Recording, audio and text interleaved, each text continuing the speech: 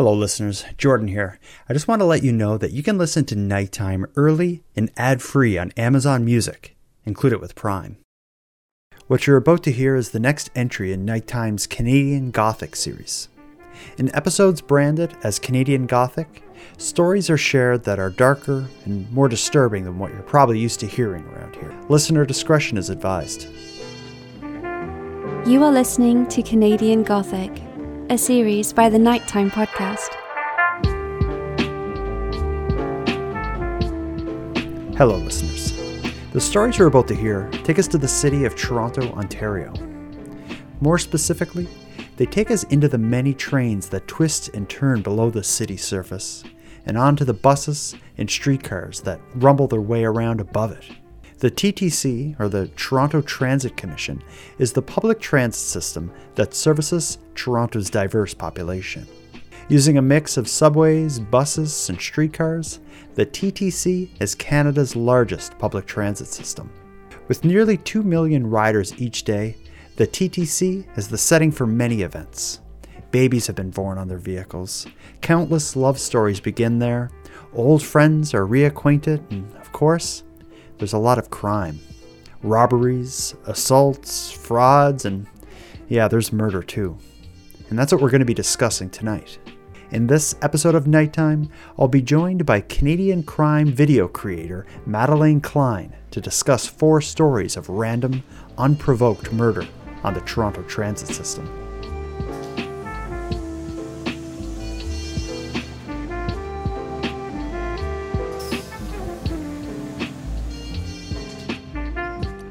Maddie Klein, welcome to the future. It's 2023, and you survived. Oh, I never thought we'd see it. I said this to when I did my last recording with my pal Aaron, is 2023 really sounds like the future, right? I remember when it was turning the year 2000, and my dad was like, wow, back in 1980, we never thought we'd see the year 2000. And I'm like, what are these people thinking now? Yeah, seriously. Well, it's so many old, when you watch like old sci-fi movies and stuff from, the 70s and 80s, they're often set in like, it's the year 2007. And it's so futuristic. Yeah. But no, 2023 is kind of wild. But what a lot of people say, and I agree with, is it just feels like the longest ever 2020. Like COVID and all that stuff just made it drag out. It's like as if time doesn't go fast enough as is. Mm-hmm. Like the last 3 years specifically have definitely like melted all together. Mm-hmm. And the talk of New Year's, the future, 2023, that's not just to lean on the fact that we're recording this shortly after New Year's Day. It's to talk about why the heck we don't have hover cars. If we all had personal, kind of hover cars like the Jetsons, we would not need to take public transit. I think about this literally every day. And I always say, what a scam it is. It's 2023 and we can't teleport yet. Mm-hmm. And someone said the Jetsons couldn't teleport till 2064. And I was like, oh, no. Uh-oh. Well, we got a long way to go. And I'll tell you, after doing the research for this episode and going through the cases we're going to be talking about, my goodness, I don't know if I will ever be comfortable going on public transit again. And I especially won't be comfortable going on the Toronto transit system, which I often use when I'm in Toronto, where I visit often. Have you been to Toronto? A few times, yeah. Okay. But you're quite a ways away from it. Where you are, do you have public transit? You don't have subways in your city, do you? No. We have buses. Okay. We just got Uber not long ago. But yeah, I think you need 1 million people for a metro, and we're not even, I think there's 1 million people in the province. But I guess buses aren't all that safe either when it comes to random crime. Wasn't it your way where the guy was beheaded on a bus? That was out, I believe, just outside of Winnipeg, which is just our neighboring province, or Manitoba, I should say. Yeah, and that kind of story would kind of fit well into what we're talking about, because that was also a situation where it was unprovoked, random, wrong place at the wrong time. Someone ended up getting, murdered in the most horrific way possible. I actually know a guy that was going up to Winnipeg for Nine Inch Nails or Tool or something was playing, and he got there before the police. So he was just driving that way, and everything that happened, and he got there in between like the 911 call and the first responders Whoa. arriving. Whoa. Yeah, So there's just like a bus on the side of the highway with a bunch of people outside freaking out. that's literally what he said. He was like, yeah, there was just like a bunch of people freaking out, so we pulled over. I was like, And there's a guy eating a what? guy. Yeah, so yeah, Wow. you're right. That would be a good story for this To series. fit into this. Yeah, because it's when that happened, for people who don't know, we're talking about the Greyhound. I think people often will refer to it as the Greyhound bus attack, where it Yeah. was a man suffering from mental illness in the middle of a bus ride, took out, like, I think a knife and stabbed the Yeah. guy in front of him, chopped him up, started to eat him, and other passengers couldn't stop him. They had to just wait and let it happen while they waited for the police to arrive. And that Yeah. man, the man responsible, as far as I know, is a free man now, living in Toronto, having gone through treatment for whatever mental illness led to that. That's correct. I want to say this happened in 2008 and he was released in 2018. I think, if my Wow. memory serves. You're good, because we didn't plan to even talk about this case, Oh, but yeah, I couldn't help but bring it up because it's one where, when that happened, it of course was a huge story, and it made people question the safety of public transit. But here we are now, about to record an episode that tells, I think, 4 or 5 stories that aren't all that different from what happened on that Greyhound bus. I think anyone who has used public transit, they may not have ever seen anything like what we're going to be talking about here tonight. But do you have any weird bus encounters? Anything creepy? Any um, perverts rub up against you weirdly? I'm very lucky. I'm very, very lucky. I very seldom took the bus when I was younger. Hmm. But yeah, when I did, yeah, I've taken buses abroad over in Europe, trains. I don't have any crazy stories. Wow. Thank Okay. God. Okay. Yeah. I my people who are close to me, my friends and family often say, like, there's something about you, Jordan. Wherever you go, like, weird stuff just seems to follow you. And I could tell you, like, I could write a book about weird stuff I've seen on buses and trains, and I hardly ever take the bus. But I think the one that pops into my head when I think of a creepy bus or public transit story, I was on the bus in Halifax. This is maybe 10 years ago or something. And there was like a young lady sitting in the seat ahead of me, and I had my headphones on. She probably had her headphones on. Eventually, another person gets on the bus, and he walks and he sits first, like at the front of the bus, and he's kind of looking around all awkwardly. And then while the bus is driving, he gets up and comes back towards where we are, which is about halfway down the bus, and he sit in the seat next to the young lady in front of me, which is just weird. Why would you choose to sit next to someone when there are other seats where you don't have to sit next to someone? That's just kind of common courtesy. Oh, this poor girl. And anyway, and this girl, she's just looking out the window, and she probably senses something weird's going on. But I'm watching from my vantage point behind them, and I see him kind of like lean back, his shoulder, put his hand kind of behind her, and he started touching her hair, really like gently and softly, in a way like you could almost see he's like, she is not gonna notice this. And he did that for a couple minutes. Well, not a couple minutes. He did it for like a couple seconds. And I was about to like say like, hey, like you Can can't. you not? And before, like, as I was watching it, being like, what the hell is going to happen here? She realized it, and she like jumped up and like shouted at him. The bus Nice. stopped. The bus driver got up. The back door to the bus opened, and the guy got out and ran. Nice. Perfect. Well, it was just perfect, but freaking crazy. Everyone on the bus like, what happened? I was the only one that saw it, other than the girl who had her hair touched. I was Um, expecting the bus driver to like Fresh Prince of Bel-Air throw him out of the bus. oh, that would have been very cool. Um, and that's my Halifax creepy story. And now I have a Toronto subway creepy story. I was just gonna ask. You have to have one from Toronto. Yeah, I go to Toronto often. My best friend, who's more like a brother to me than a friend, his name is Randy Stonewall. He's probably listening, so shout out to him. He's a big fan of the Toronto Transit Commission, the TTC. In fact, he has a hoodie that has like the route maps on the hoodie, and he wears it all the time.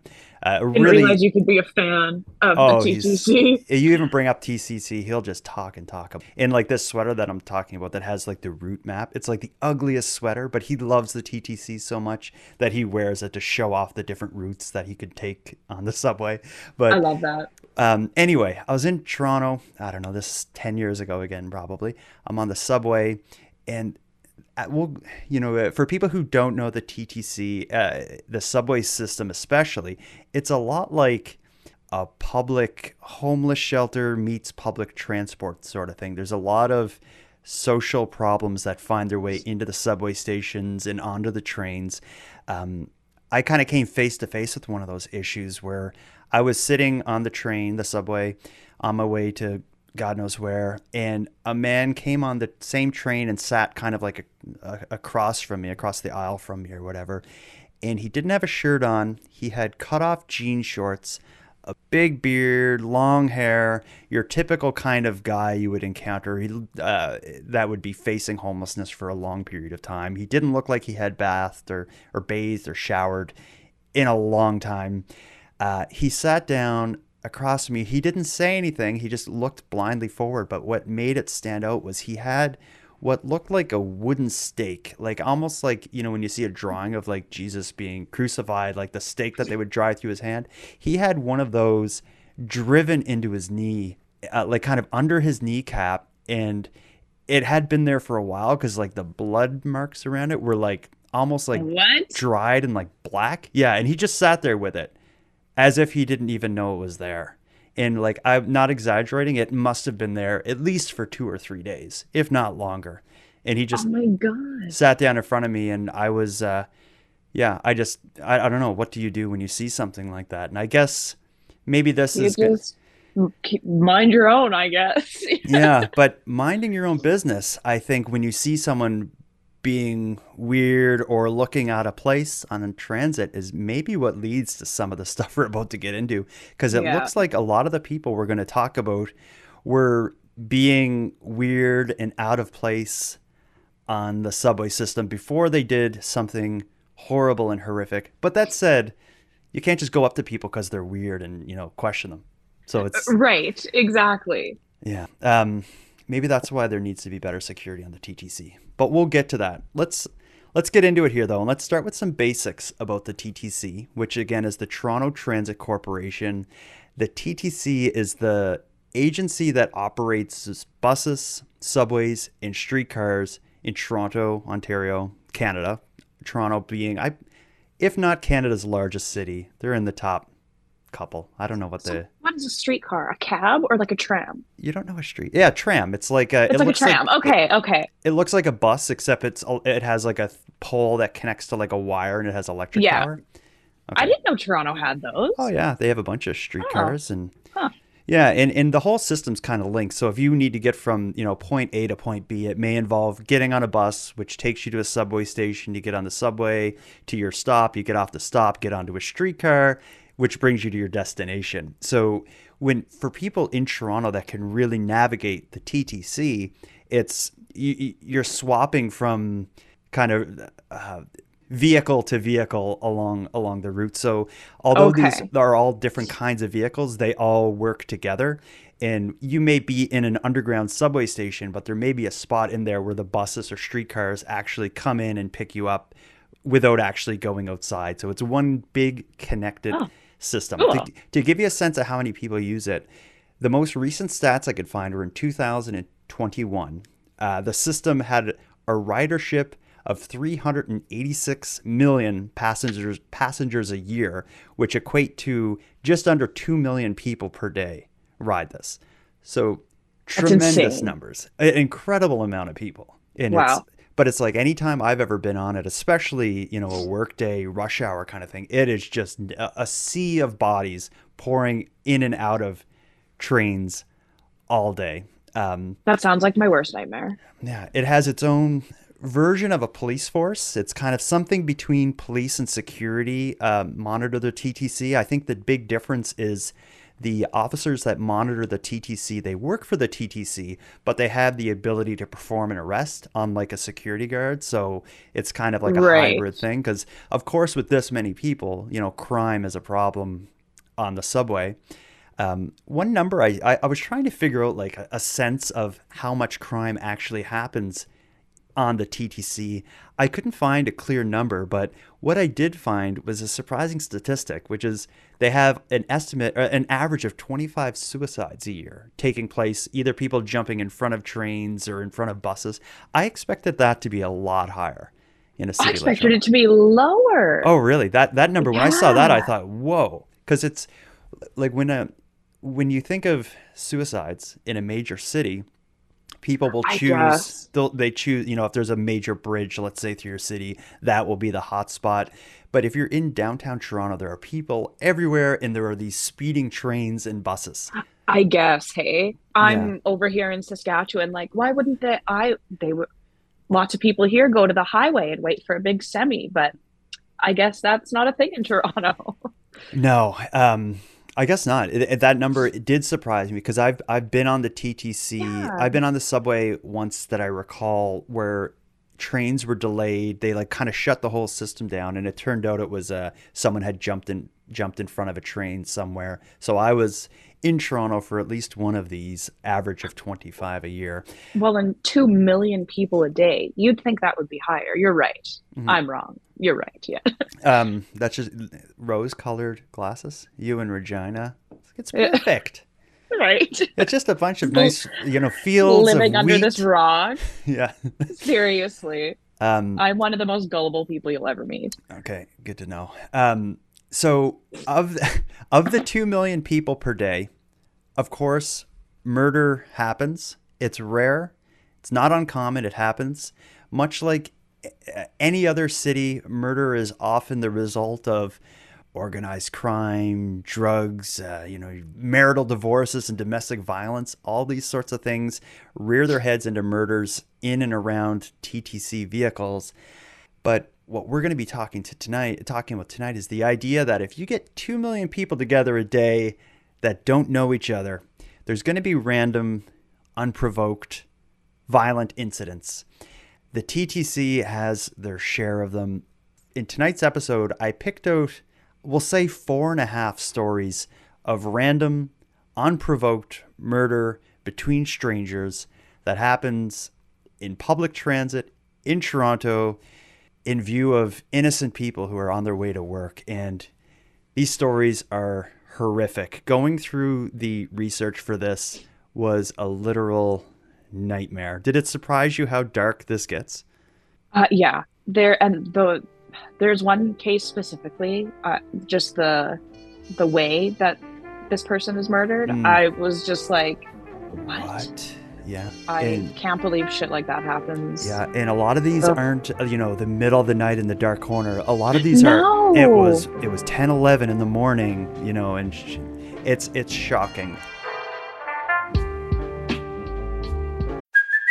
Hey, it's Kaylee Cuoco for Priceline. Ready to go to your happy place for a happy price? Well, why didn't you say so? Just download the Priceline app right now and save up to 60% on hotels. So whether it's Cousin Kevin's Kazoo Concert in Kansas City, go Kevin, or Becky's Bachelorette Bash in Bermuda, you never have to miss a trip ever again. So download the Priceline app today. Your savings are waiting.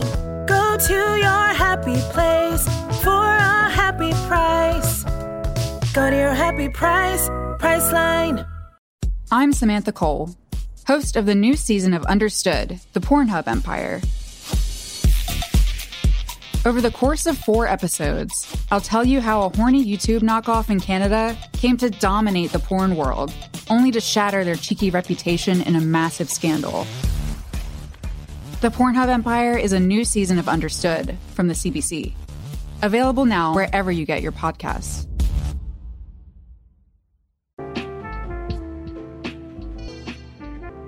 What brought this on is just over the last year during 2022, there were 2 high-profile murders on the Toronto transit system that led to kind of this conversation about safety and what could be done to prevent things like this happening on the TTC system. That led me to look at those 2 cases in 2022, but also to go back through the years to see how often this kind of thing was happening in the past. And so what I did is, sadly and tragically, there are way more of these stories than we would ever have time to get to in one podcast episode. What I did was I just took stories from the last 4.5 years. We're going to start in 2018. But that said, I just want to make it clear that I could go back, any amount of time and have way too many of these stories to share. But just for the sake of keeping it current and to limit the scope of our discussion, we're going to start in June of 2018 with what I guess we could call it a push death. And if we're talking about subways, I think people will know what a push death. Before I explain it, I'm going to play you a news clip that was aired shortly after this happened, and this will do a bit of the storytelling, but we'll go from here. Well, police have arrested a 57-year-old man charged with first-degree murder. That's after a man in his 50s or early 60s was pushed into a TTC train Monday morning at the Yonge and Bloor station. Did you see what happened? I see shadows at Police say about 50 people were on the platform at the time when the victim, who was trying to board an eastbound train, fell towards the tracks. The man was rushed to hospital where he later died. Police arrested a man about 20 minutes after the original call. Homicide detectives have reviewed security footage and say there's no connection between the suspect and victim. Police add the footage shows very little interaction between the two when the victim was quickly pushed onto the tracks. What you see on the video is our victim and our accused approach.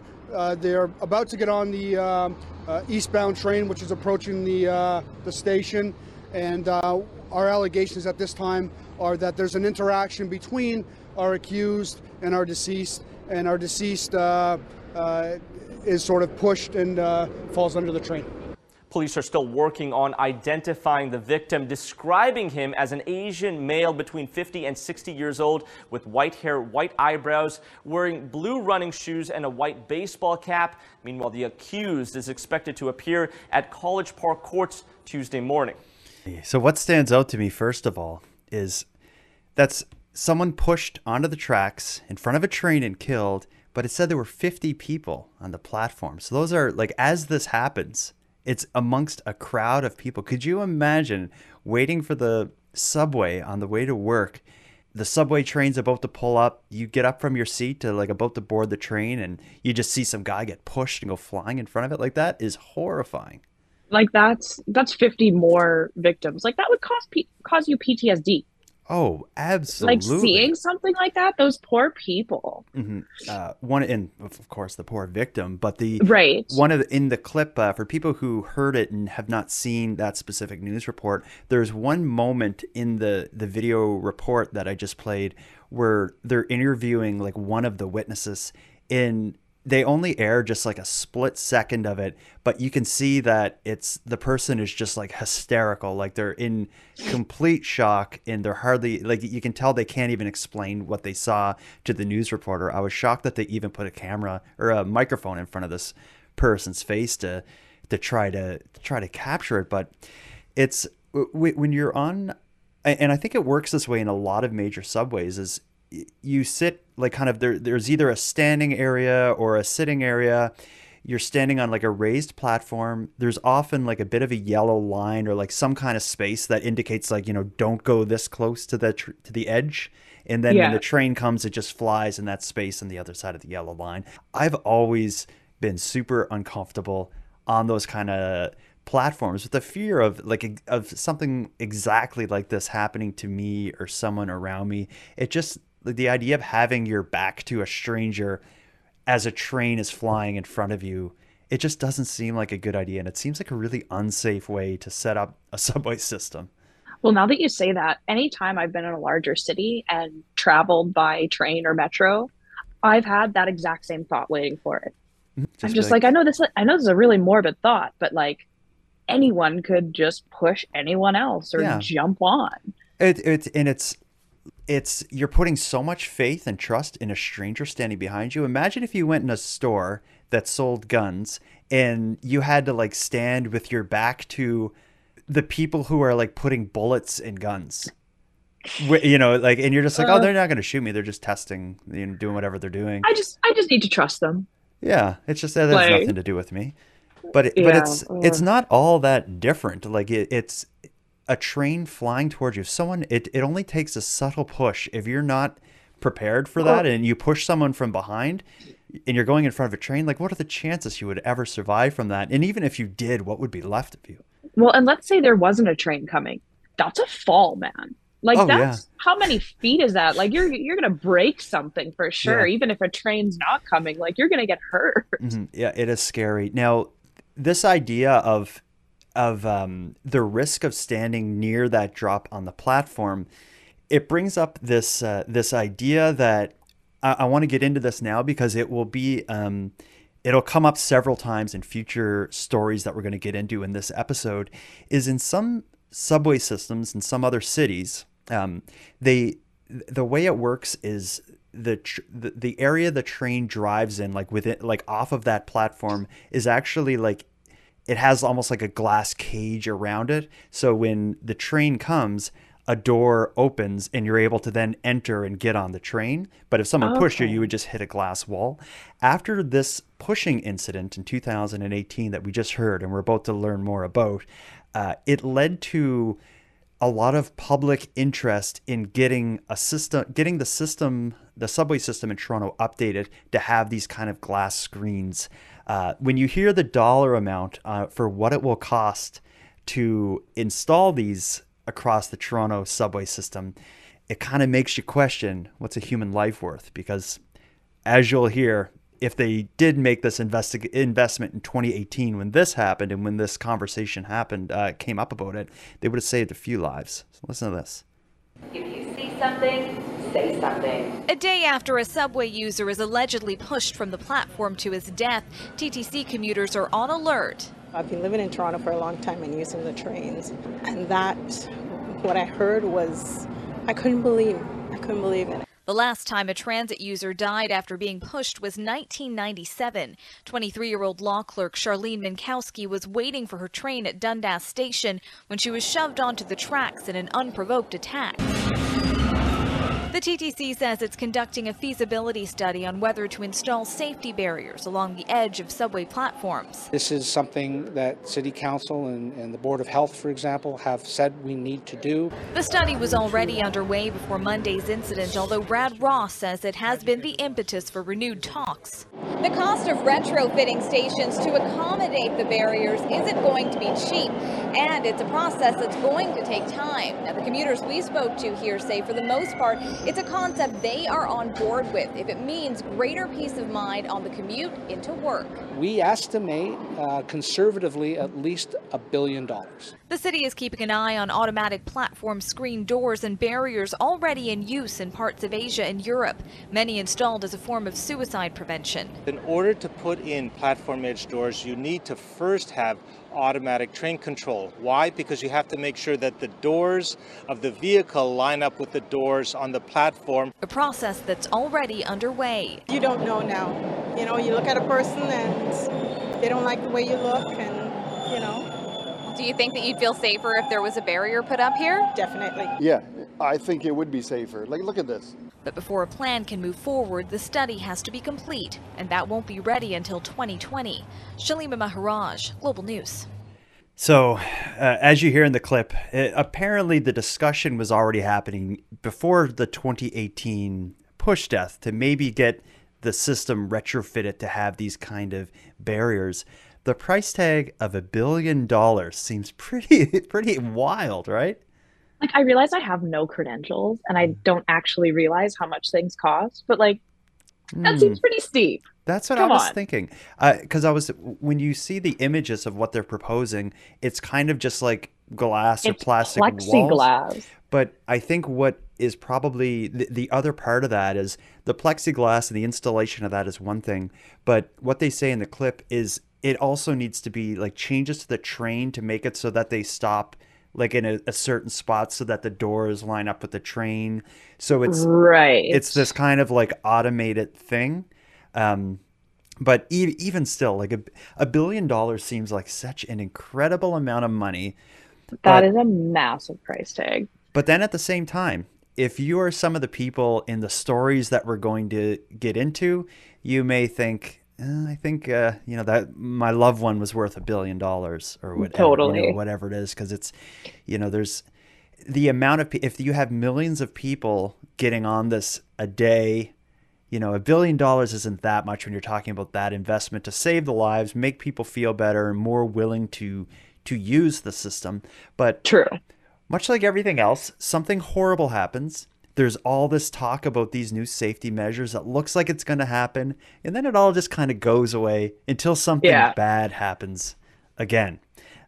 So we'll come back to this idea of putting a barrier in the TTC. First, let's just kind of get caught up with this specific case in 2018 with this push, because eventually when this case goes to court, like as we just heard so far, an elderly man who is not elderly, I think they estimated a 50 to 60-year-old Asian man was pushed onto the track. They didn't know who he was. They were, when the early report we played, he had not been identified, but they did arrest a suspect. The suspect will eventually go to court, being charged with second-degree murder. He will plead guilty, but we'll get to that. And the story of how this all happens is quite wild. They'll also identify the victim, who is 73-year-old Yoshi Hayahara. This crime happened, this push happened 10:15 a.m. on a Monday morning, completely random, unprovoked. Yoshi Hayahara, a 73-year-old man, had no idea that this was coming. I'm going to play one last clip that'll start to wrap up this story, and this is going to cover a little bit of the guilty plea. It will mention the motivation, but we'll fill in some of the blanks after this. 2 weeks after John Rezednik pleaded guilty to second-degree murder after pushing a stranger, 73-year-old Yosuke Hayahara, in front of an eastbound subway at Young Bloor Station in June 2018, the 55-year-old now says he thought Hayahara was his landlord, and he did it because he was being evicted. There's no eastbound train. According to facts read out in court, after Rezednik pushed Hayahara onto the tracks, he lingered on the platform once the train was stopped and watched emergency personnel on scene. I see a shadow that can come with me, please.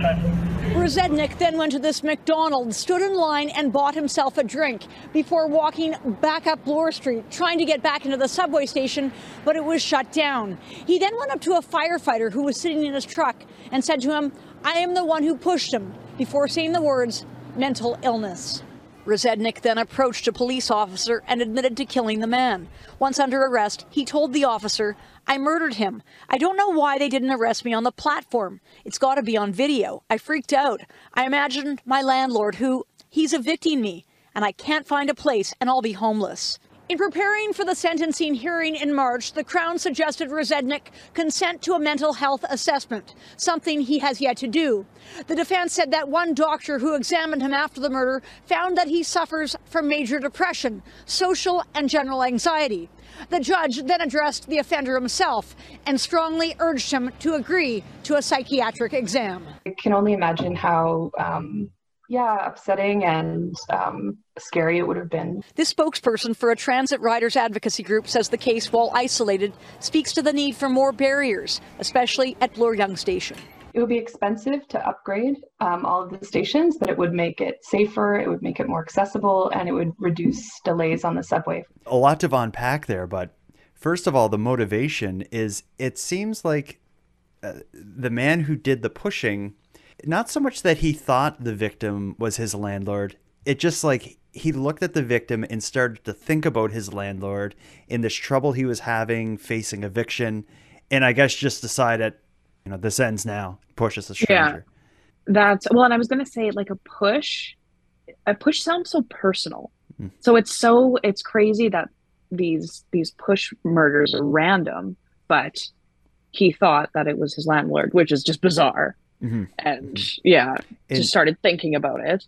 The man who did it, his name is John Rezednik. He ended up pleading guilty to second-degree murder. His sentence was life in prison, which in Canada is 25 years, with no chance of parole for 14 years. So he is away for a long time, but everything that I read about his case and his trial, it seemed like there was some resistance for him to get mental health, a mental health kind of like check or analysis leading into this. So I don't know. I don't like the idea of someone who obviously has dangerous stuff going on. Being able to resist getting treatment, hopefully wherever he is, right, it's not an optional thing. I totally agree. Yeah. Unfortunately, in prison, as much as Canada likes to think that our prison system is built on rehabilitation, it's not. Far from it. It's yeah. It's shocking. For people who listen to my show, I did a series on a young woman named Lindsay Suvanarath who came to Halifax to commit a mass shooting, and she came on my show from prison and told her story. But she also talked a lot about life in prison, and it blew my mind. Some of the things she told me about prison that I had no idea. Like, for one, all of the rehabilitational stuff is optional. Completely optional, and the only benefit to do it is because when you get to, well, two benefits. One, when you get to parole time, it looks good if you've gone through these courses. Totally. Secondly, you get paid to attend them. So you can do this horrible thing. I don't know, I freak out and I kill someone. I go to prison. I can choose to take these rehabilitation courses, or I can just sit in my cell and, I don't know, write a book or play video games or watch TV or something. If I choose to go to the anger management course or whatever they want me to take, I will get paid for that, and I can use that money to buy, I don't know, whatever you buy, chips and cigarettes. Yeah. But it's I don't know if you can smoke in there. So, but either way, my vice is Diet Pepsi. I'll be sitting in my cell drinking Diet Pepsi. This sounds like a rent-free vacation, in my opinion. Well, I tell you, there's some days when I have a lot going on and I'm dealing with crap. I'm like, man, I wish I was in prison today. I could just sit and chill. Right. Maybe take an anger management course. We have like a local correctional facility, and like a year or two ago, it made news that someone got drugs delivered there via drone. Oh, that happens all the time now. And I'm like, this is the best headline ever. Yeah, you laugh, but it's a smart way. And in some prisons, people will fly, because you can fly a drone from far away. So I can be safely, a half a kilometer or whatever away from the prison fence. I can fly my drone with a little camera carrying a little payload of, I don't know, whatever, heroin or something. Yeah. And I can fly it right up to the window of my gang member's cell, or I can like stash it in, a bush outside the field where he'll be the next day. And that's the new way to get drugs in there. And I can't teleport to work. Exactly. What a scam. Something is wrong, right? Something's wrong here. Well, let's move on from the 2018 push of June 18th and move on to the April 2022 push. This one has a twist, though. I know we're here to be talking about random murders on the TTC. When in the story of the 2022 push, the woman survives. I'm Aaron Habel of Generation Y, and with me is Jack Luna of Dark Topic. We'd like to introduce you to Marooned, a new podcast that's sure to capture your attention. Tales of the catastrophically lost are what we have to offer. Hikers swallowed by the woods. Explorers discovering nothing but destitution. True crime calamity. Oddities of harrowing human experience. It's a museum of misadventure. So pack a lunch. Subscribe to Marooned wherever you find podcasts. We are waiting. Please hurry. Thank you. Here's what happened in 2022. We have more today on a CTV News exclusive. A woman who was pushed onto the tracks of a subway is sharing her story. We want to warn you, the details of this attack are terrifying. She was injured but survived. The person accused in this case now in custody. Oh my God, horrible. I actually thought I was gonna die. Like, even though I rolled, I thought the train would chop half of my body at least. Being shoved on the subway tracks could have turned out a lot worse for Shamsa Al-Balushi. She is stunned. She made it out alive. My nose is swollen and there is a cut here. It's crazy. The 39-year-old was on her way home Sunday night waiting at Yonge subway station when she says she was pushed off the platform onto the tracks. This video obtained by the Toronto Star shows the moment it happened. Next thing I know, I'm flying and I'm under the track. I don't know how I got the strength, but I rolled like a roly-poly to the side in there to squish it in so the train wouldn't, and I was screaming in pain and people are screaming at the same time and the train appeared. Al-Balushi says she stayed under the platform for about half an hour and came close to the train. It stopped. It stopped beside me. Like, it just stopped. The subway stopped. Yep. Police have charged 45-year-old Edith Frayne with attempted murder, arrested Monday night. They say there is no reason to believe the women knew one another. I feel horrible. I slept in pain. I couldn't sleep. Less than 48 hours after the terrifying incident, Al-Balushi was back on the subway. She has a broken rib, but isn't letting the ordeal get the best of her. It's not a violent city. I don't know. I don't understand this. Toronto's a safe city. This is crazy. Like, what happened is insane. Al-Balushi says to improve safety, she'd like to see more officers on the subway. She doesn't want anyone else to experience such a trauma. So is it just me, or did she almost have like a bit of a sense of humor about the whole thing? She made me laugh twice. Well, how she rolled like a roly-poly? Yeah, like a roly-poly. I don't know what a roly-poly is, but it seems like a weird thing to roll like when someone pushes you in front of a train. But is it an actual thing? Do you have any idea what that is? Well, it reminds me of that show. Like when I was younger, there used to be a show called, what the hell was it? Roly-poly Foley? Okay. And it was like these like weird like alien people. So that's what, and they've got like, they were like circular here.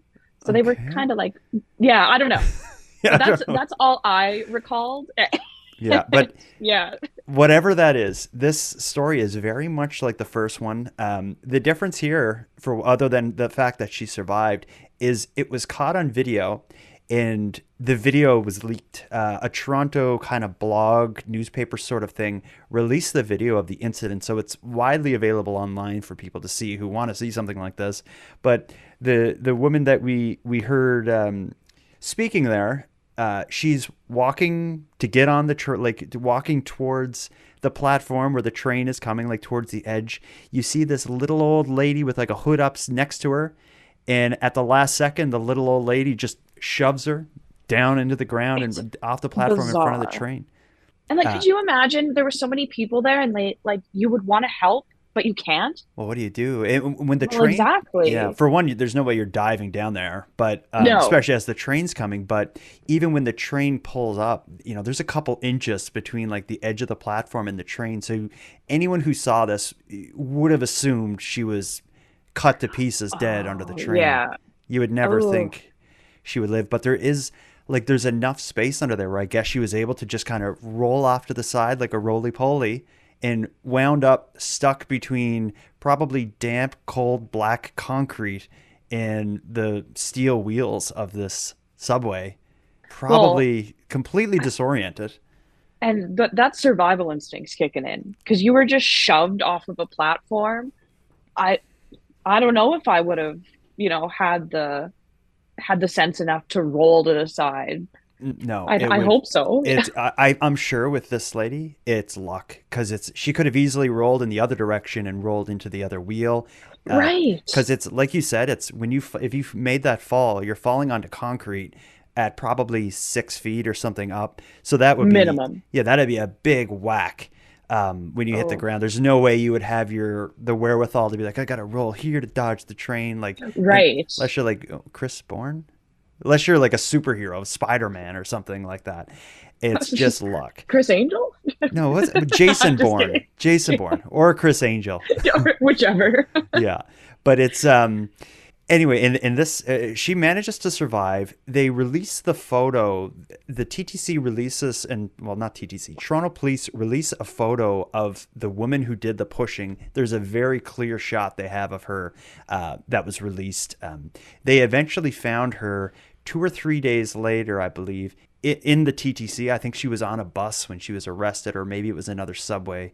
But she was spotted and recognized and arrested. It also came up in that news report. This was one of the things that really surprised me. The survivor who was speaking, if you live in Toronto and you don't have a car, if you want to go somewhere, you got to get in the TTC. So in this lady's case, like 2 days later, she limps onto the TTC to like get back to work or whatever it is she had to do. That is crazy. Like that poor woman, right? But it is nuts. But then later on, we find out she's the one that actually sued the TTC. Hell yeah. So hopefully she won and she doesn't have to use it anymore. Well, this is pretty recent. This only happened Or hopefully she wins, I should say. You're right. Yeah, so this isn't that long ago, but it's but yeah, she did sue. I have a clip I'm going to air that discusses a bit of the particulars of her lawsuit. Let me just... It was an incident that shocked the city and left a 39-year-old woman in ongoing physical and emotional pain, according to a statement of claim filed against the TTC. The incident happened on April 17th. Shamsa Al-Balushi was waiting for the subway at Bloor Yonge Station when she was shoved onto the tracks and into the path of an oncoming train. The way I felt, the way I was pushed, is just crazy. Days after the incident, Al-Balushi told CTV News that she had suffered a broken rib. Now, in court papers, her lawyers allege she continues to deal with ongoing neck and back pain, along with emotional trauma, insomnia, anxiety, and depression. The suit alleges that the TTC failed to implement sufficient safety protocols on the subway platform, failed to provide regular supervision of the passengers, did not have adequate surveillance, and failed to promptly respond to the incident. Toronto police arrested 45-year-old Edith Frayne several days after the incident. She has been charged with attempted murder. Her case is currently before the courts. The statement of claim, which seeks damages of $1 million plus legal costs, alleges that the incident has affected Al-Balushi's ability to earn an income and that she's forced to continue to use the TTC as she does not own a vehicle, something the suit says has contributed to the deterioration of her mental health. None of the allegations in the suit have been tested in court. Yeah, so I'm on her side in that lawsuit. Absolutely. And I think something that will really work in her favor, I would think, when this comes to court or whatever happens, is the fact that what we heard earlier in that 2018 push, we hear them talking about this solution, which is, that barrier. We hear them say, we've been talking about this even before someone was pushed in 2018. Here she is in 2022, 4 years later, getting pushed in front of a train. And there's no question. She survives this, of course, but there's no question that this took a hell of a lot out of her. And I don't know this person, but I can confidently say she's not the same person she was before this, having survived it and being forced to continue to ride the TTC. That's just bizarre. And not only that, but so soon after, 2 days after, I'd be taking like a month off of work. That's insanity. Like Uber should sweep in and give her like a free lifelong membership just as a statement. Oh, that's a great idea. Just as a statement. Yeah, just be like, don't take the TTC. Like this is what we'll do for you. No doubt. They should, right? But it still is before the courts. There's no new updates or anything to give on this lawsuit. I could not even find the particulars of exactly what she is asking for, but whatever she gets, I will confidently say now in advance that it's not enough. And the TTC should not put her through the trouble of even having to sue them. They should fix the problem. And it's $1 billion, but it could have easily been now a second life that is lost as a result of simply being able to push someone into the front of a train because you are having a bad day or have a mental health issue or the two mixed together. Totally. And like we said at the beginning when I was discussing kind of the way it feels in the underground subway system, is it does feel like a mix between a homeless shelter, a crisis outreach center, and a public transit system. If you're going to allow all this stuff to be mixed together, pump 1.8 million people through it a day, you got to keep people safe. If not, people are going to be dying, and their loved ones and their estates are going to be suing the pants off of you. Rightfully so, I say. Exactly. Well, and it's like the TTC has been around a long, long time. Mm-hmm. And I believe in the first case we talked about from 2018, they mentioned a push case from 1997. Mm-hmm. Mm-hmm. Like this has been going on a while, you guys. Yeah. Well, and it probably wasn't $1 billion back in 97. During my reading and stuff for this, I also found there's a Wikipedia entry, I don't know if you use Wikipedia a lot, but it's like a separate Wikipedia page that's called like incidents on the TTC. And it goes back the history of the TTC, looking at crime, murders, all sorts of things. And it's shocking how often, push, unprovoked, random, incident, it comes up over and over again. And again, we are only looking at June 2018 to present. It just so happened that the first two we got into here are pushes, but the next two we're going to talk about include murders, but they don't include pushing, and they are both absolutely horrific.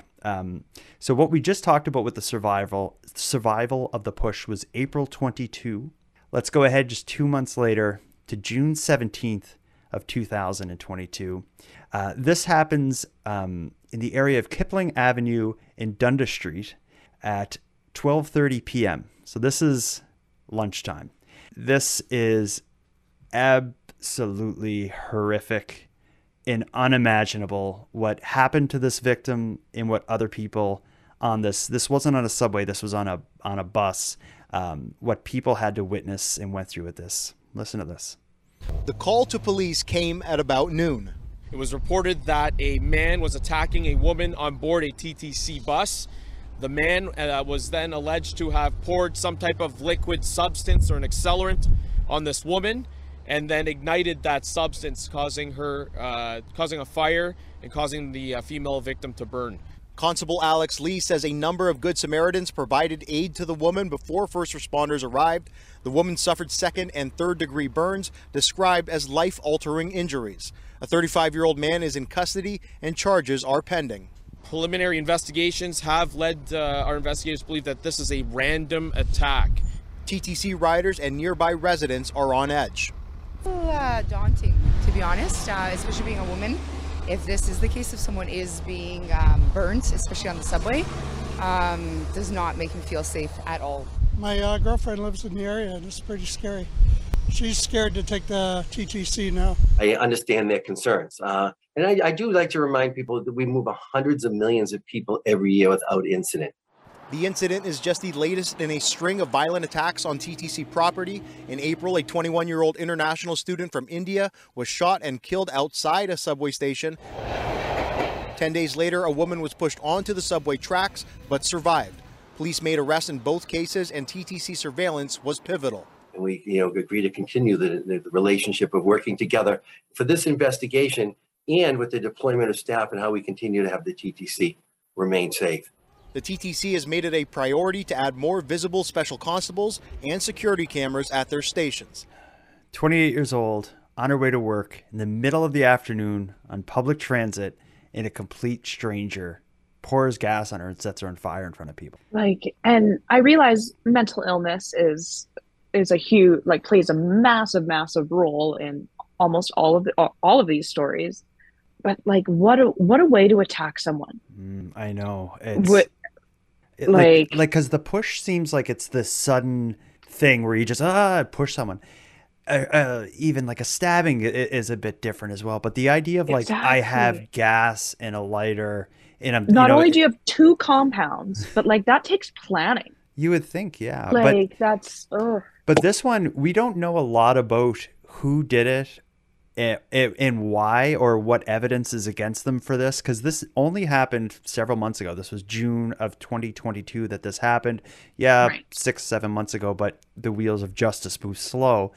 At this point, though, we do know a bit. So the 28-year-old Naima Dolma, who worked as they describe her as caregiver, but I saw photos of her and it looks like she's wearing nurse kind of scrub. So I'm not sure exactly what her job was, but she was on her way to work. She was on the bus, but the bus was in the subway station, if you know what I described earlier. You just explained that to me. Yeah, you get off the subway and get right on the bus in the station. She was approached by a random man, so there was some kind of approach before it happens, and he was described by witnesses as being half-dressed. I don't know what that means. Maybe he had no shirt on, who knows. But he was at least described as being half-dressed. And the bus isn't driving, it's just idling at the station as people are, hopping on and off or whatever. I don't know what the exchange is, but he at this point pours gas on her, sets her on fire. He's 33 years old. His name is Tenzin Norbu. He's facing charges of first-degree murder. But here's where it's interesting. In this case, the police have described it as a suspected hate-motivated offense, and the case is actually being handled by the hate crimes unit. So I don't know what that could mean. I know in that clip we just watched, it talked a lot about the Tibetan community as mourning. So I don't know if it was like maybe a hate crime against her because she's a Tibetan. Maybe there's something to that. I don't understand, but it's that, or because she's a woman. This attack reminded me of all the acid attacks that you hear of. With lots of Middle Eastern women as victims. But those usually, to my knowledge, aren't random, Yeah. But yeah, now that you say that, I wonder, can a hate crime be like misogyny? Can a hate crime be against a certain I don't know, because gender? In Toronto, we had the van attack, which was like the incel motivated attack by Alec Manassian, who rented a moving van and drove it down the sidewalk with the plan of just killing women because he identified as a incel, which is like the involuntarily celibate. But ultimately drove a moving van into people because he couldn't get laid. And I believe that was being investigated as a hate crime against that. Okay. So I wonder, like, I can see that. Could there be some evidence that it's something like this, or could it be something against Tibetans? I've never heard of, like, I'm blissfully ignorant, but I've never heard of like people targeting Tibetans. When I think of Tibetans, I think these peace-loving kind of monks. But then again, all I really know about Tibetans is like, oh no, the Beastie Boys did like a free Tibet concert. So yeah, there is some kind of unrest. I love the Beastie Boys. Yeah, but I remember they did like a big concert about like free Tibet. So yeah, there is some kind of civil problems in Tibet. So this is probably something that's way over my head, and there's probably a Tibetan listener who's like, "You idiots." I would like to know more if there. Yeah, definitely.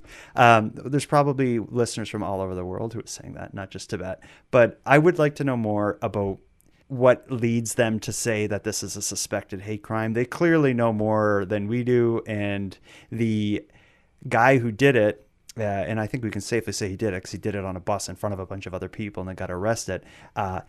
He's lived to tell police his side of the story, so there's something that led them to go in that direction. So yeah, I wonder if he was just like, yeah, I did it because she's a woman. Or whatever. Or whatever the case is. So this isn't a push. This wouldn't have changed with that $1 billion border. A lot of the conversation about this surrounds the amount of security on the buses and subways. A lot of people were interviewed in the news in the wake of this saying, like, I've been riding the subway for 15 years. I've never once seen one of these cops or these security guards. Yeah, they have cameras everywhere that seem to film everything, but it seems like the majority of the enforcement that happens on trains are more about people paying their fares and not I was just gonna say that. Freaking people out. Yeah. It's funny how that works, right? Yeah. But it doesn't end here. We had the push death, the push survival, the fire death, which only happened several months ago. We're now going to go to just weeks ago. Well, yeah, weeks ago. December 8th. We'll call this the ice pick death. And this one also is absolutely shocking and horrific. This is what happened just before Christmas on the TTC. It was just after 2 this afternoon when Toronto police were called to High Park subway station. There was a 911 call that came in for High Park subway station indicating that there was a man armed with a knife on the train. When first responders arrived, they found 2 women, police say in their 20s or 30s, who'd been stabbed. Both were rushed to hospital by emergency run. One has since died. The other is in stable condition. It appears that there was only one person that was responsible for the wounds that were inflicted on the 2 female victims, and he has been taken into custody. News of the attack shocked those in the area. This is shocking. I don't know if it's a random attack on these women, but to be at a subway in the middle of the day and get stabbed is just not it's not the Toronto that I remember. Police say at this point they don't know if the victims knew their attacker or if there'd been any previous interaction. Questions that will now be part of an investigation. It is underway. The level of violence that's been taking place in the city is a problem. So that one is, this case is starting to sound a little bit more like the fire one. This involves a man on the train stabbing 2 women. one of the women will die from her injuries. One, fortunately, will survive. And the man will be arrested at the scene. I believe he, unless I'm mistaken, we'll hear a bit more shortly, but I believe he just stood around after it happened, which is kind of shocking. I've seen photos that were released of just before the stabbing, and I think some just after, of the man just kind of standing there on a subway. Photos taken by other people on the train. So this is quite horrific. Random, unprovoked. There didn't seem to be any conversation. Just a man approaches two women, begins to stab, one able to get away, one not so lucky. This has an even darker element to it when we learn more about the woman who was killed. In this part really, really breaks my heart, because it's not only is it unprovoked, random, horrific, public, traumatic for everyone involved, but it's also an attack on a very vulnerable person, where the woman who died suffered a lifelong disability, living with and born with cerebral palsy. So listen to this update. Here's just a bit more information on the victim case. I don't know, that was a Pig Island. Just 3 weeks ago, Vanessa Karpuska was enjoying the trip of her lifetime with her uncle in the Bahamas. These are the pictures that her mother will hold on to forever. Still trying to believe it was her daughter who was attacked and killed on a subway car on Thursday afternoon. Vanessa was happy because she was in no pain, and probably that's why she decided to take a subway station to come home, but never got home. Her mother says Vanessa had taken an Uber to see the dentist at Kipling Station and was on her way home via the TTC, despite the fact she was very cautious and anxious at times. She has a cerebral palsy. She was born with cerebral palsy. But she was quite independent. That's why, she wanted to do things herself as much as possible. It was just after 2 p.m. when police were called to the eastbound platform of High Park Station. One witness tells Global News a woman covered in blood came running through the emergency doors. He ran into the next subway car to see if he could help. I could not believe what I saw. It was just unreal, surreal. It was just terrible. The witness, who does not want to be identified, said a Good Samaritan was blocking the suspect from leaving the subway train. When police arrived, the suspect was taken down. He also saw Vanessa Karpuska sitting on a chair. And that's why I yelled out, "Are you all right, lady?" And I didn't get any response at all. 52-year-old Nang Jia Jin was arrested at the scene. He appeared in court today and was charged with first-degree murder and attempted murder. I do ask myself a question: why her? Why it was her? She was never, she wasn't like mean or to start a fight with someone, especially with the strangers. She would avoid this kind of situation. A young woman who had overcome so much. The first 9 years of her life in a wheelchair, she only learned to walk without a walker at age 12. Killed in a subway car. Simply not fair. I'm disappointed in this goddamn city, that public transportation is supposed to be safe. I would never thought in a million years, that she would die like this. Very difficult, because as so many people have said to me today, this could have been any of us. Now, the witness I spoke to who was here yesterday said when he saw the suspect on the train, he appeared to have no emotion. He was still carrying what he described as a sharp object. It was not a knife. He also said that Good Samaritan who was keeping the suspect from leaving, he described him as a hero. I should also mention that Mr. Jin, the accused, will be back in court next Wednesday. Court records show that he has no fixed address. That just, to me, that adds like an extra layer of the horror. When you see the photo of this woman who died, she doesn't look like someone who would easily be able to defend herself, only have learned to, walk out of a wheelchair at 12 years old. It's, the idea that this could happen to a vulnerable person, but I guess just like that news report says, it could have been anybody. It was just the wrong place at the wrong time. And that's what makes it so scary, I think, is because it could happen to anybody at any time. And we all know someone that has been in the wrong place at the wrong time. Mm-hmm. And it's scary. Yeah, I would like to think that if someone came at me and they say in one of those news reports, they described it as like a knife. What I've heard a witness describe it as is looking more like something you would use to break ice or like an ice pick. Like it's a stabbing instrument, but it was, I think, even more brutal than what you would expect by being stabbed with a knife. But I like to think that if someone came at me with a knife or something, I'd at least be able to like fight for my life.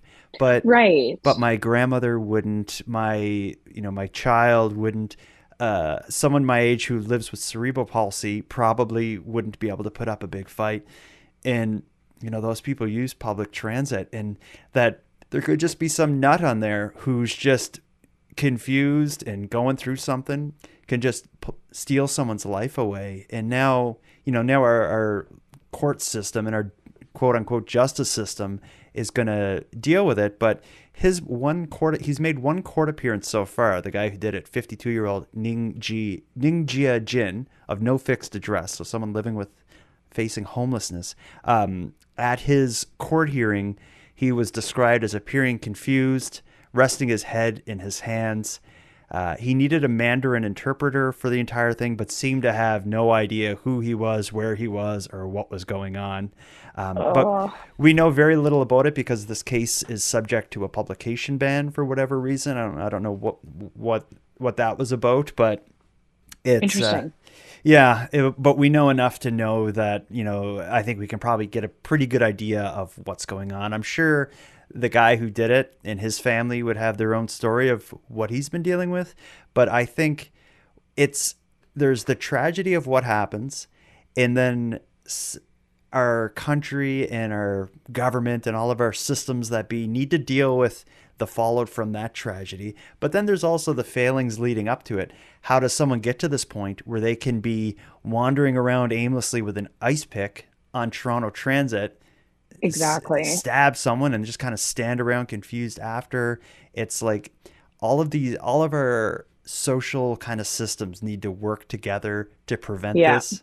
But that all said, $1 billion barrier will at least help with people getting pushed. Right. Well, like you said, mental health is like a huge part of it. And also because there is such a large homeless population in really anywhere that gets shelter from the elements, not just subways or public transit stations. But we have to ask ourselves, why? Why is there such a homeless issue? Why is there such a mental health issue? And then you're right, that goes back to all of our every level of life. We all need to work together. Like, you know what I'm saying? Yeah, but it's all of these things cost money. And government hates spending money. Taxpayers hate paying taxes. And as a result of all this, the cracks that exist just seem to be getting bigger and bigger and bigger all the time. And where you see, when people are falling in these cracks, where you seem to find them is in these kind of dramatic news reports of some horrible thing happening. And, you can read the horrible thing and the news of the horrible thing and react to it like we are tonight. But if we really dissected the backgrounds of these people, I'm sure there would be this whole other angle that you could take some of these cases from to find, like to answer the question, like what made, any one of these people do these things. I am sure the answer to that question is long. It would involve psychologists, experts on mental health, and the systems that aim to, prevent these credentials neither of us have. No, absolutely not. I think looking at these stories, 4 stories pulled from the last 4.5 years, which really make me uneasy about public transit. But again, I need to consider the fact that 1.8 million people ride the system a day, and we've pulled 4 stories. But these stories are so horrific that even if it is one in a million chance, I don't want to take this chance. That's still a chance, and there's still going to be that one. Someone has to be that one. That many people in any area, you're bound to have issues like that. Like 2 million people a day, that is so many people. Oh my God, like that's staggering.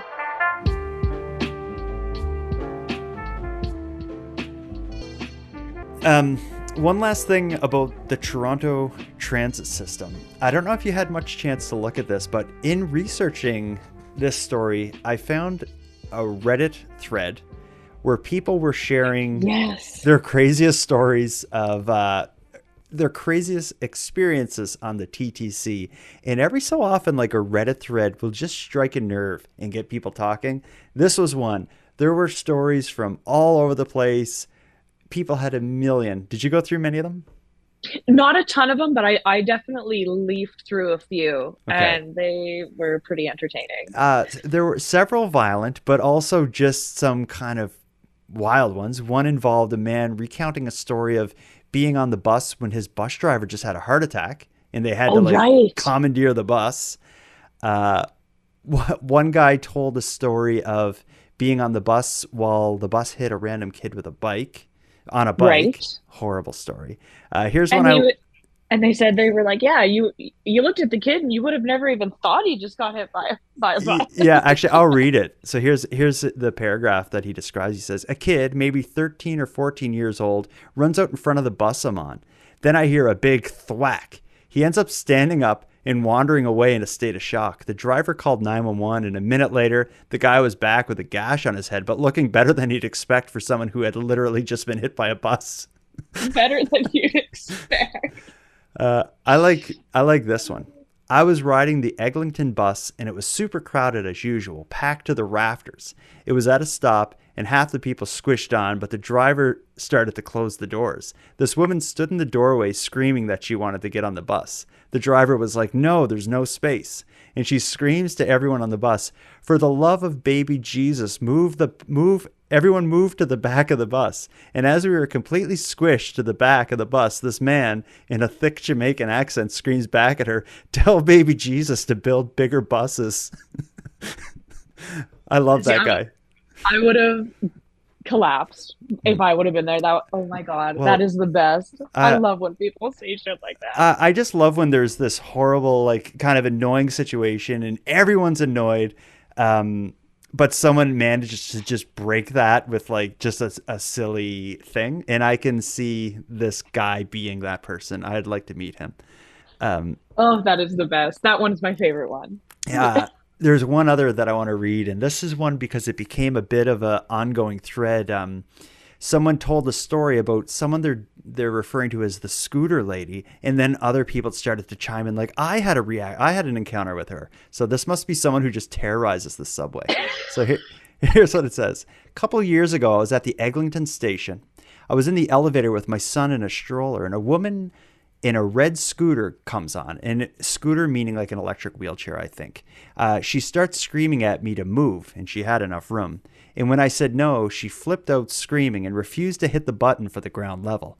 I said, just hit the button already. Hagface kept me trapped in the elevator for 15 minutes for swearing in front of my 15 minutes swearing in front of my 10-year-old. The emergency button didn't summon any help whatsoever. Someone else called the elevator, so Hagface zips in front of me and starts using her scooter to block my exit until a TTC worker unlocks a side door far from her and lets me out. And that's how I got to file a police report, whereupon they said, oh, her again. So as far as I know, all they did was give her a lecture on why forcible confinement is a bad thing.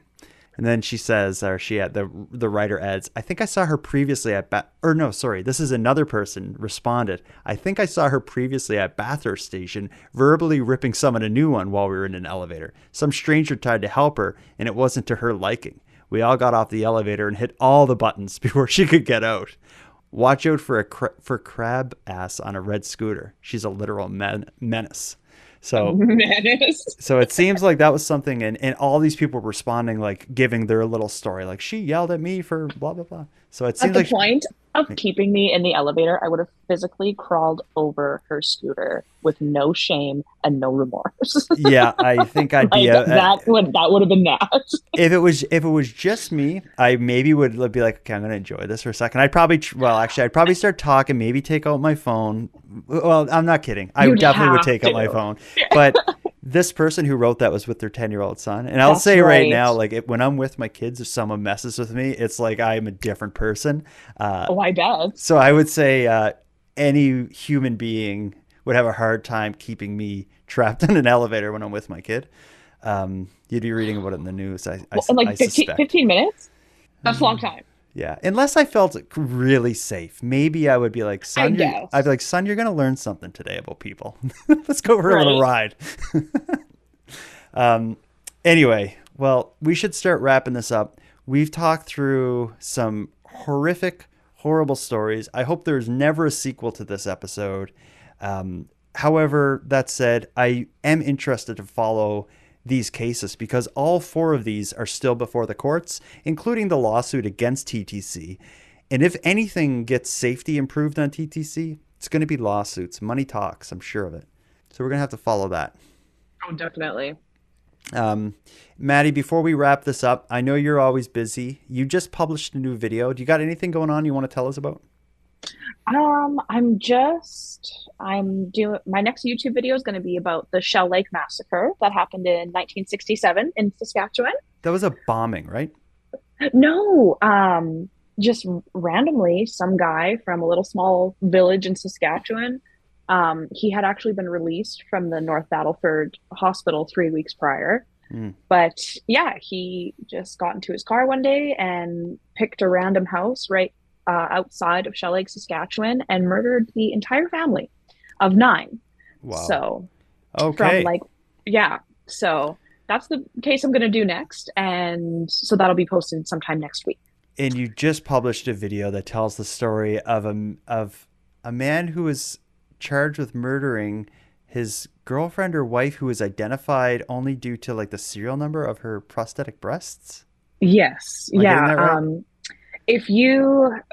I especially liked talking about that case because it kind of intertwines with early 2000s reality television, which I'm a huge fan of. Okay. But yeah, back in 2009, the Reader's Digest version, a guy from Calgary ended up getting picked to go on a VH1 reality show. He did very well. He got picked to be on another VH1 reality show, but in the midst of that, he met and quickly married a 28-year-old model named Jasmine Fior. And just the relationship was toxic right from the beginning. There's speculation of why they got married in the first place. He needed a green card, whatever. But he ends up murdering her, removing her teeth and her fingers, and then they had to identify her by the serial numbers on her breast implants. Wow. That's so yeah. And that video is on your YouTube channel now. You've already put that out.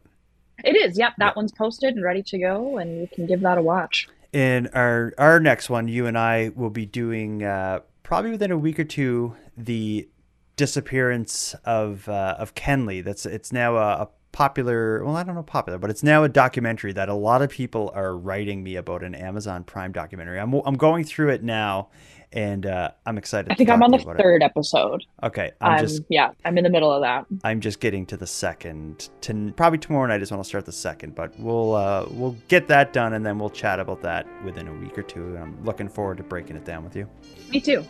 All right, Maddie. It's a good case. So. Yeah. Well, I'm always a pleasure to talk to you. Look forward to our next talk, and I thank you for your time on the show. Happy to have you. Thank you for having me, as always.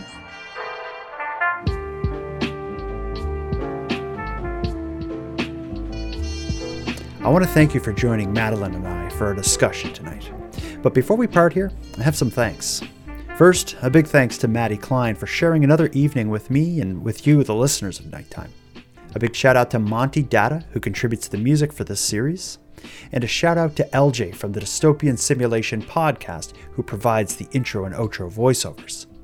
But lastly, and most importantly, I have a massive thank you to everyone who listens to Nighttime, as without your interest and your support, Nighttime would be as pointless as it would be impossible. But with that said, keeping this show alive is and has always been an uphill battle. So if you want to help take a bit of weight off the show's back, please consider subscribing to the premium feed.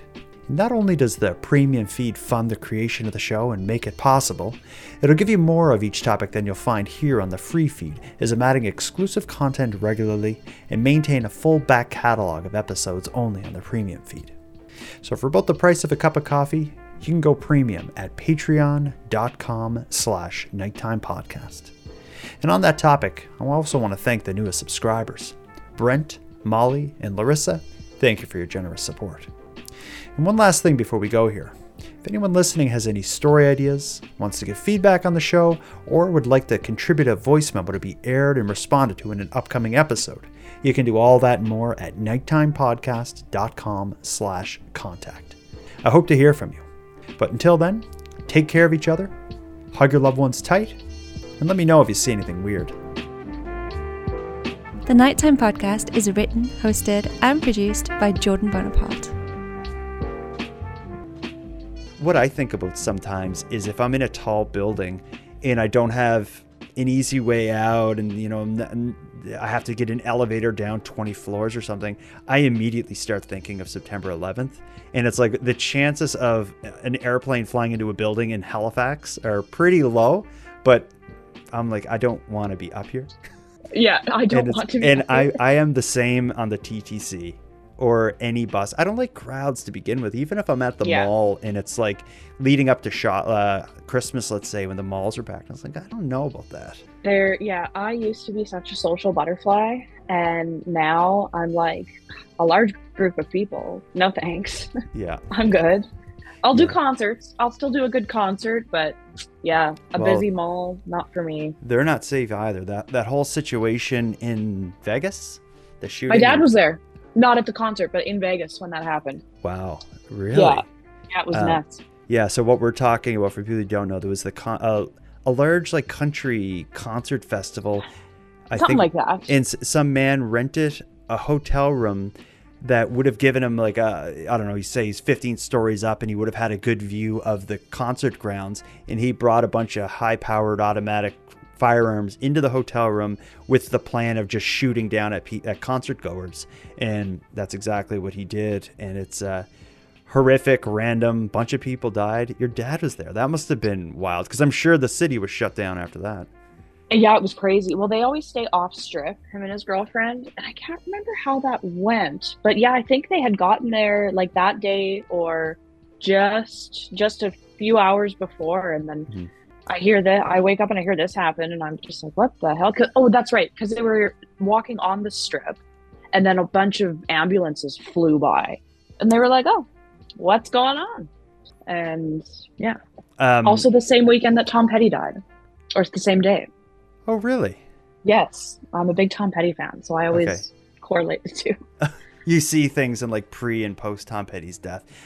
Pretty much. Since you're a Tom Petty fan, I'll tell you one of my horrible stories. Is Tom Petty played in Halifax, I don't know, not long before he died. And I'm also a huge Tom Petty fan, but it was on a school night or a work night for me. Oh, no. And I was like, tickets are $100. I'm not going to miss the money, but it's like, I got to work at 8 the next morning. And I was like, I'll see him again. And then it was shortly later he died. And then not long after that, actually, I don't know who came first, but I think not long after I didn't go to Tom Petty and he died, Prince came to Halifax. And if there's an artist I like more than Tom Petty, it's Prince. And I was like, it's a school night. I'm not going to go. You have to stop doing that. I know. So it's like I am responsible for what happened to Prince. So the way I see it. But anyway, that's that I'll never forgive myself for missing Tom Petty and Prince. No, and you shouldn't. Hi. Her name is Elsbeth. Elsbeth Tassioni. You know her as the offbeat but brilliant defense attorney from The Good Wife and The Good Fight. You've been a very busy little bee. Buzz, buzz. Now she's in New York with the NYPD. This is very different. Better. But still using her unconventional ways to find the truth. You're trying to sniff me, Miss Tassioni? Elsbeth, new series Thursdays on Global. Stream on Stack TV.